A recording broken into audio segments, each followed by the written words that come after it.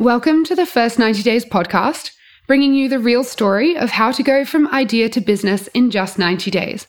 This podcast is focused on the journey of building startup Upski, a website performance monitoring tool. I'm your host, Lauren Davis, founder of The Growth Academy.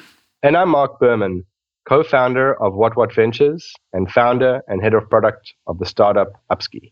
So today is day 35 of the first 90 days, titled How to Maximize Your Content. This week has been all about content and whether you need it for your business, what type you should create for your business, and how to make sure that if you are actually creating content in whatever format you decide, blog, video, podcast, how to pick topics that your customers are actually going to love and want to share proactively out to their networks to maximize it for you. Today, we're actually talking about maximizing and the actions that you can take yourself to make sure that each piece is reaching the most number of people that it can and that you're bringing in the most number of customers to your business that you can from each. Essentially, making sure you get the best return on investment for the time and effort you're putting into your content creation.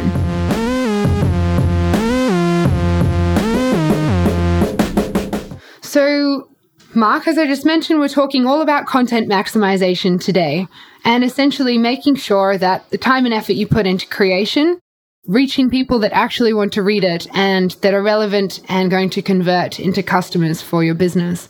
So with all the noise out there and there being so much content created, it's not enough to just post it. It's almost like the website. If you build it, they will come. That's not true. If you write it, they won't come either. So you really do need to focus on maximization and have a strategy in place for that.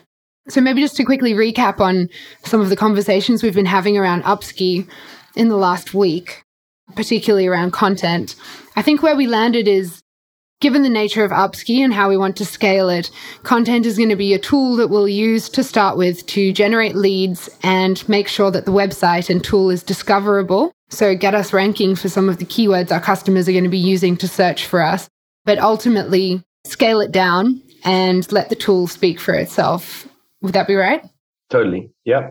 With that in mind, let's just focus on those couple of core pieces of content that we'll create in the coming weeks as we're launching Upski to the world and really getting our customers to love us and building that initial base of advocates, and talk about how we're going to maximize that. Sounds good. And maybe, I don't know, for people who haven't done this before or just to kind of level set, how do you describe content maximization to, say, a newbie? Content maximization, some people call it content amplification. I don't think it matters. Essentially, this is how can you use other marketing tactics to push your content out there to reach the most number of relevant people that you can. So, I mean, to put this in perspective, there is so much content out there. It's very, very hard to differentiate. And it's no longer enough to just write a blog post and put it on your Facebook page and hope people are going to see it. I mean, stuff that you just post onto your page now is reaching less than 6% of people following your page. So you can't fall back on that, not if you want to have a good return, at least, on your content. And I just read a study that said 50% of blog posts are receiving less than 8 shares in total. 75% are getting no links back to it from any other websites. So essentially, this content is being created and there's all this time and money being spent on it, but it's just standing alone by itself, not linked to anything and just falling behind and back into the distance and not having any impact. So maximizing it is making sure that your content appears and is engaging for the people that you want to reach. Cool, that makes sense. So just bringing this back to Upski, perhaps we can just talk about some ideas for how we might amplify those initial pieces we were talking about. And some of the ideas were linking back to the entrepreneur persona, thinking about describing what is website monitoring, potentially some content that talks about why it's important for your business, and leveraging things like case studies to illustrate how businesses that are monitoring their website proactively are really benefiting from it. And that's probably that's probably a good way, I guess, for just for others as they think about their businesses. There's probably creative ways to kind of maybe some more, pay someone to actually, I don't know, write a review, or something like two very different approaches, but both help in trying to maximize driving eyeballs to a website. Definitely. And a lot of people think, when they think of content maximization, think that you need to be putting budget behind it. And obviously this does help, but I agree with what you're saying. There are free tactics as well that you can definitely take advantage of if you're just starting out and want to test. So, I mean, 3 of the things I had in mind for Upski specifically, I'll just share with you now and get your thoughts. So the first is, how can we leverage PR? So in the various countries that we think will have the best response to Upski, so we've been talking about the States, South Africa, Australia, potentially in the UK. How can we get in touch with the key media contacts there and key influencers with a story that is interesting and has enough stats and quotes and testimonials, as you mentioned, to warrant being blasted out to their large network as a press release, And from my experience, the best way to do this, some people will write a short pitch and email this to everyone. The best traction I've ever seen is when you write a full press release or article on their behalf and align it to some of the other content that they've been posting out there, because the easier you make it for the journalist to post on your behalf, the better. And so I like following the process of, if you're going to write a blog article, write it, send it to your entire list of media contacts, wait 2 or 3 days. If someone comes back to you and wants to post it, amazing. They can post it first and then you put it on your blog. If no one comes back to you in 3 days, then you put it on your blog anyway, and then can maximize this yourself to your networks. So journalists like to have the exclusive scoop. So it's always good to send it out to them first, rather than saying, this is something I've created that's already out there. Love it. Yeah. So then the second way is, let's say that PR does or doesn't work, but you've just posted this onto your own page. How do you then reach the right people and get them to come to your site to read it and engage with it and share it? And so my preferred method for this is using Facebook ads. And we'll get into talking about Facebook ads more specifically, but a few reasons is it's got the lowest cost for traffic, a lot lower than if you're using, say, Google ads to blast out your blog, or paying to feature it, in emails to networks or things like that. So just create a really simple Facebook ad with a link to your blog posted by your Facebook page, and you'll almost get a double whammy from it, because people will like your page if they like your content. So you're getting the one hit there, but they'll also click through to your blog, read it, hopefully leave their contact details, either by downloading something else you offer or by signing up to your product through a pop-up, just using Facebook really strategically. And the other reason I like it is you can get really, really specific on your Facebook targeting.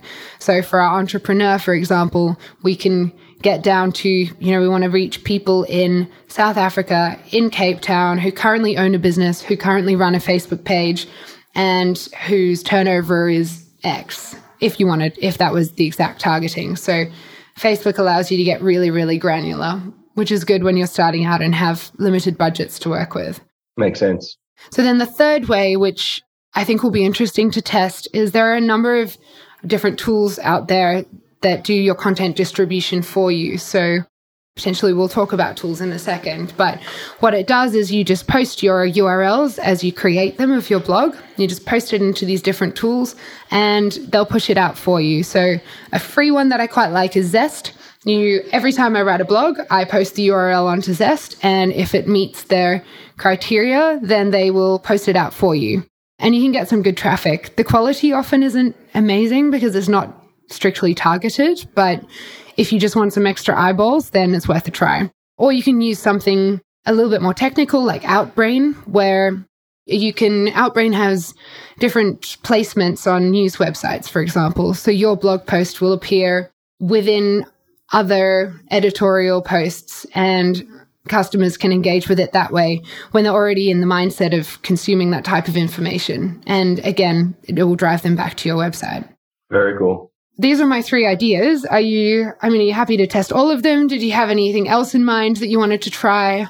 I think one of the things, I don't know, maybe we have or haven't talked about, but I think the idea of experimentation, the kind of A/B test scenario, I think that's that's definitely a mindset that we try to, we try to use at What.